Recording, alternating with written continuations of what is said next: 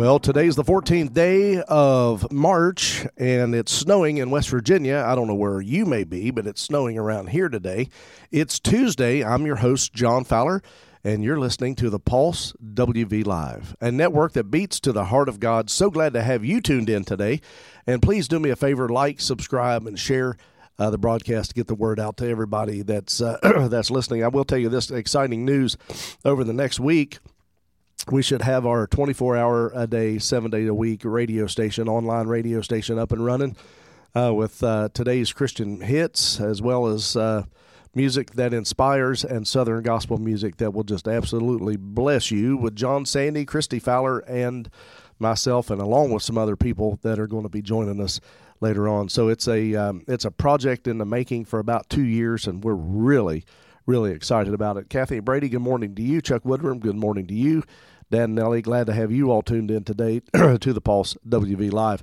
I was going to preach this message on Sunday, but the Spirit of the Lord began to move, and we had a healing service, praying for a lot of people, seeing a lot of needs met. And so, one thing you want to never do is quench the Spirit of God.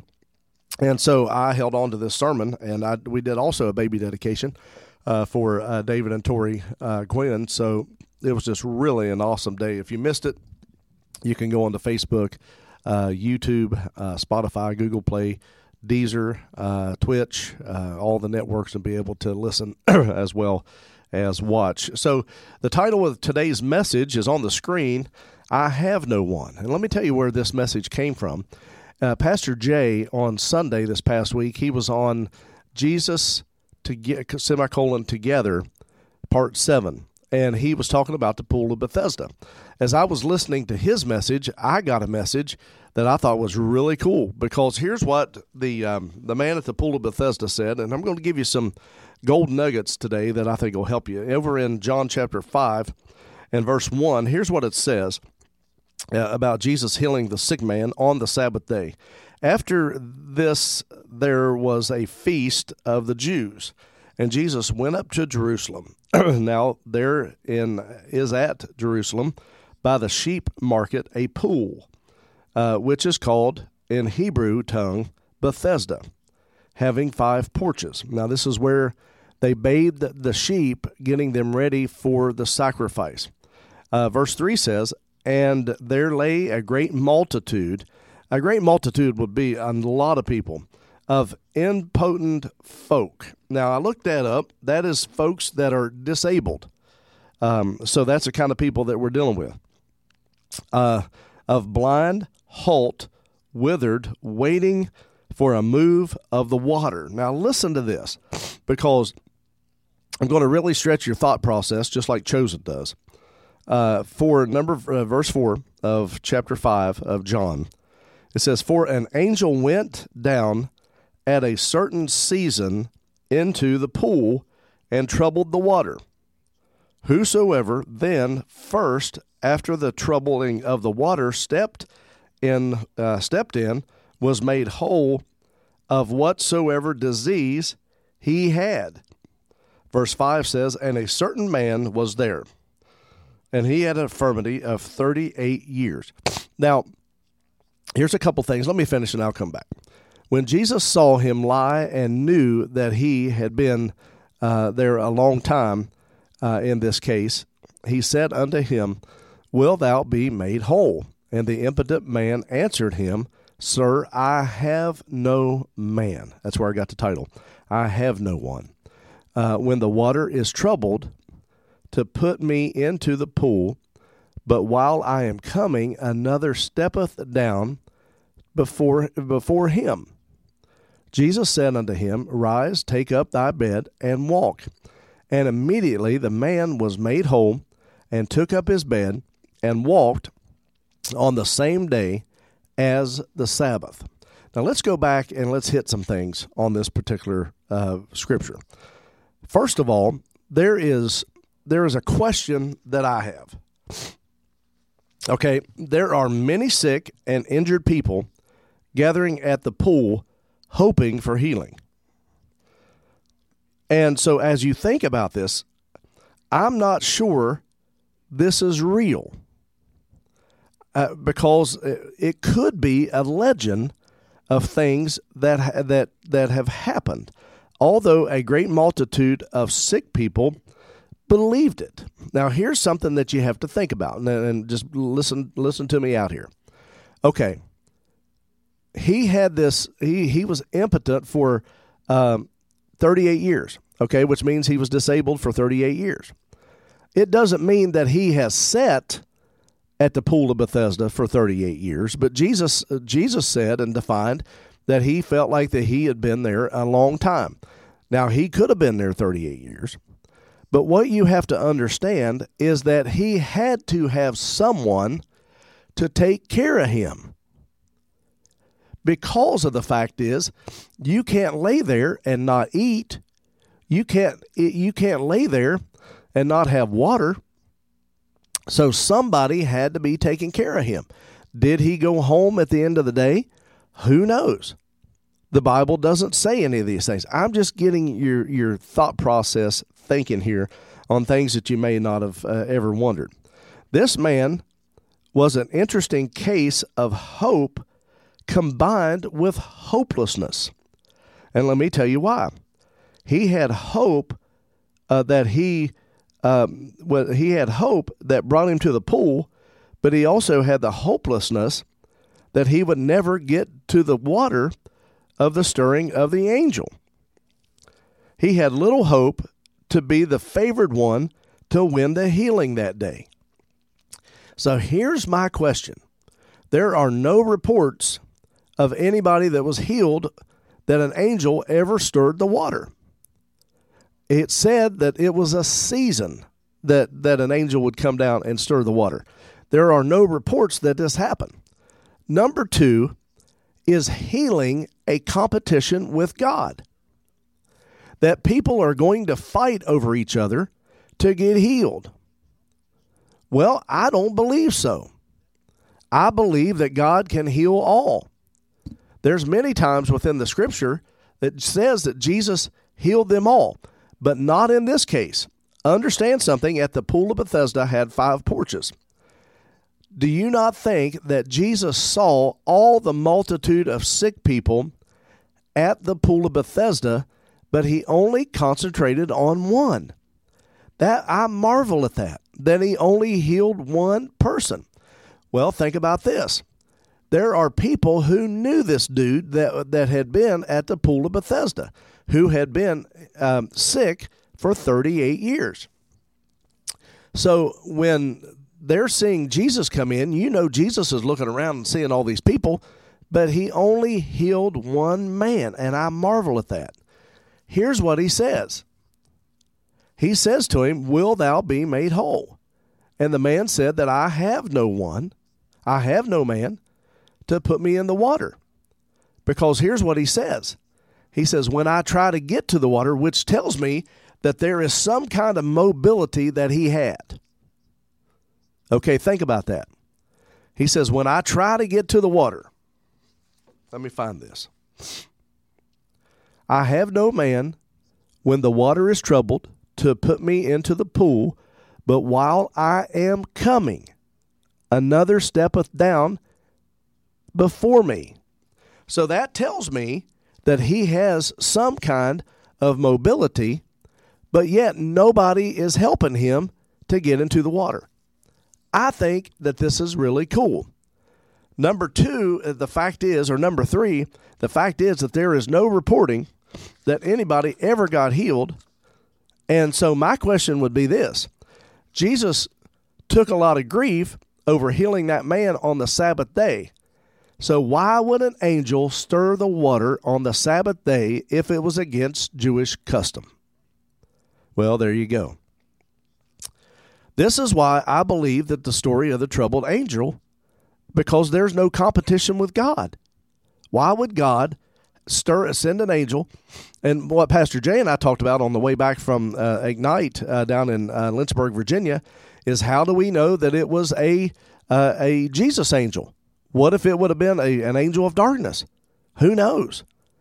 And so I was talking to Pastor Jay about it. So another statement is this. I'm sure this place was packed with sick people But Jesus didn't hold a healing crusade. He only concentrated on one person. So here's some questions for you. With you being the church, not a church, but with you being a church, the most powerful identity that ever existed, you don't have to sin. You don't have to walk in it. You absolutely can walk in the power of his might. You can stand and be able to walk healed, whole, and well. Why are we compared to the pool of Bethesda? Because we are the church, are we compared to the pool of Bethesda? Why? Do people come around you and say, I have no one? And then when they walk away, they still say, I have no one. Why is the church not meeting the needs of the sick? Why is the church not meeting the needs of the poor? Why is the church not meeting the needs of the hungry? The church, not a church, but the church. So the statement here is you are to help that someone in need. You and me, blessing them with money in the grocery store, paying for their groceries. You know the Lord speaks to you about that. And don't say this, well, something told me to buy their groceries. No, that's the Holy Spirit that told you.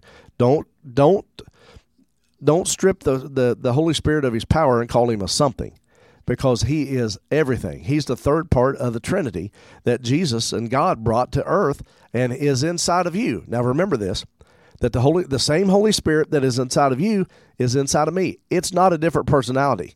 You and I have a different personality, but the Holy Spirit that is inside of both of us, all of us that are watching and listening, is the same Holy Spirit that is in all of us. So here's some questions here and some statements. You are the one who brings healing to this nation. You are, because you're the church. It's time for the church to be the church. It's time to bring healing to the nation. The second thing is, you are the one who changes the poverty status in your community. But if you're broke, how are you going to change the poverty status in the community? The church is not supposed to be broke. So if you're broke, you need to figure out why you're broke. You're maybe blowing too much money, or you're not tithing. I can expect you to be broke, but the church is not supposed to be broke. So you were supposed to change the poverty status in the community. You are the one to bring healing to the nation. The third thing is, you are the one to bring comfort to the hurting. You say, well, I'm hurting, so I can't help other people that are hurting because I'm hurting. Stop hurting. You're the church. You're the church. Yes, we go through things. We go through hard times. We go through divorce. We go through these things. But let me tell you something. We are the church, the most powerful identity, and the spirits are subject to you and me, so we can put them in their place. And you are the one to set captives free. But if you're captive, how can you set the captive free? Well, I've struggled with this addiction for 35 years. Well, you don't have to struggle with nothing. You're the church. Oh, well, my grandpa struggled with this, and so I know that I'm going to struggle with it too. Who told you that? God didn't tell you that. God told you that you're a new creature. You're a new creation in him through Christ Jesus. Only through Christ Jesus. I've got a scripture for every excuse, so bring it on. Mark chapter 16, 15 through 18. Here's what it says. And he said unto them, Go ye into all the world and preach the gospel to every creature.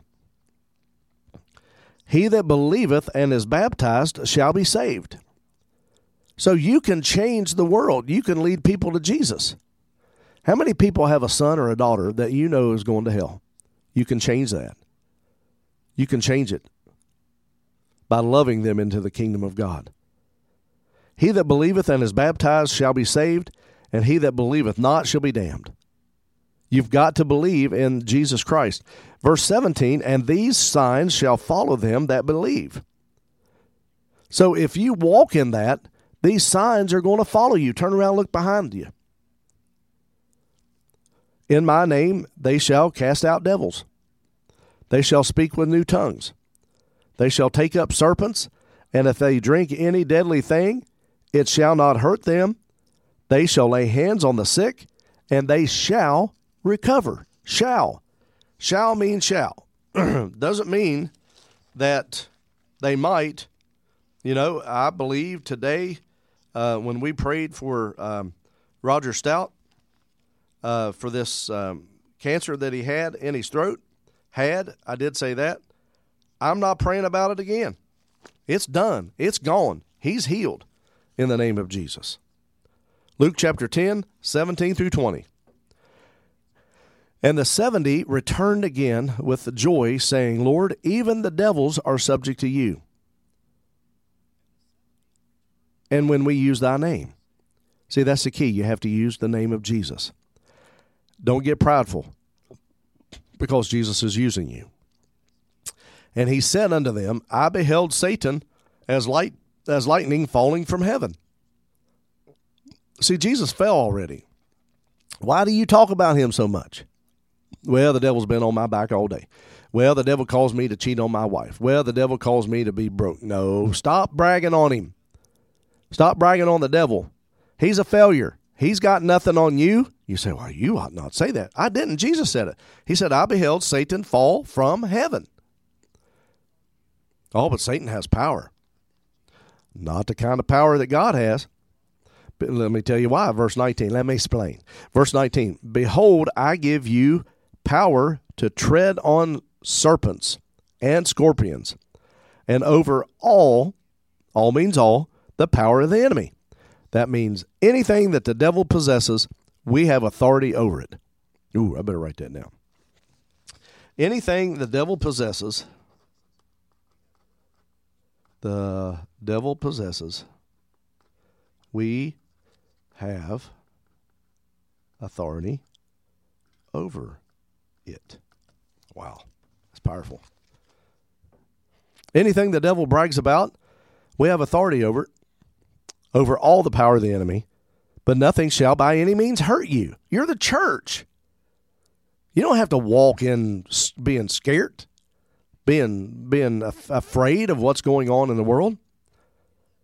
I mean, to tell you, I was watching Newsmax last night and reading about the bank falling, and this bank is one of the banks that is where healthcare and technology is financed, and Silicon Valley Bank, and it fell, and so people are starting to try to panic over that, and Joe Biden says that the banking is secure.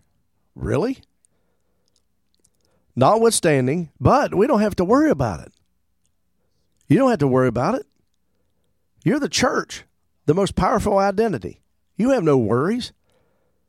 Notwithstanding, in this, rejoice not that the spirits are subject to you. The spirits are subject to you. You tell them to leave. You rebuke them in the name of Jesus. But rather rejoice that your name is written in heaven. You have authority over the enemy.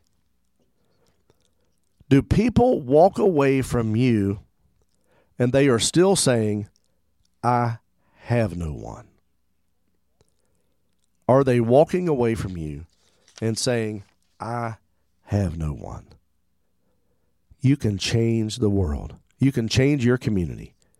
Change the ones that need help today. If you're not where you need to be today, all the thing I ask you to do is to accept him and believe. That's what the Word of God said. If you believe on him, then you shall be saved. If you don't believe on him, you shall be damned. That's what I read to you in the Scripture today. Here you go. All you have to do is say, Father, forgive me of my sins. Start believing in him. Start reading the Word of God.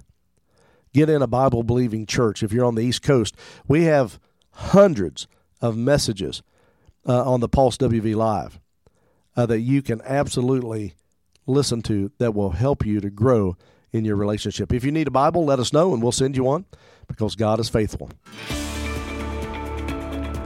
I want to thank all the ones that give on a regular basis to the Pulse WV Live.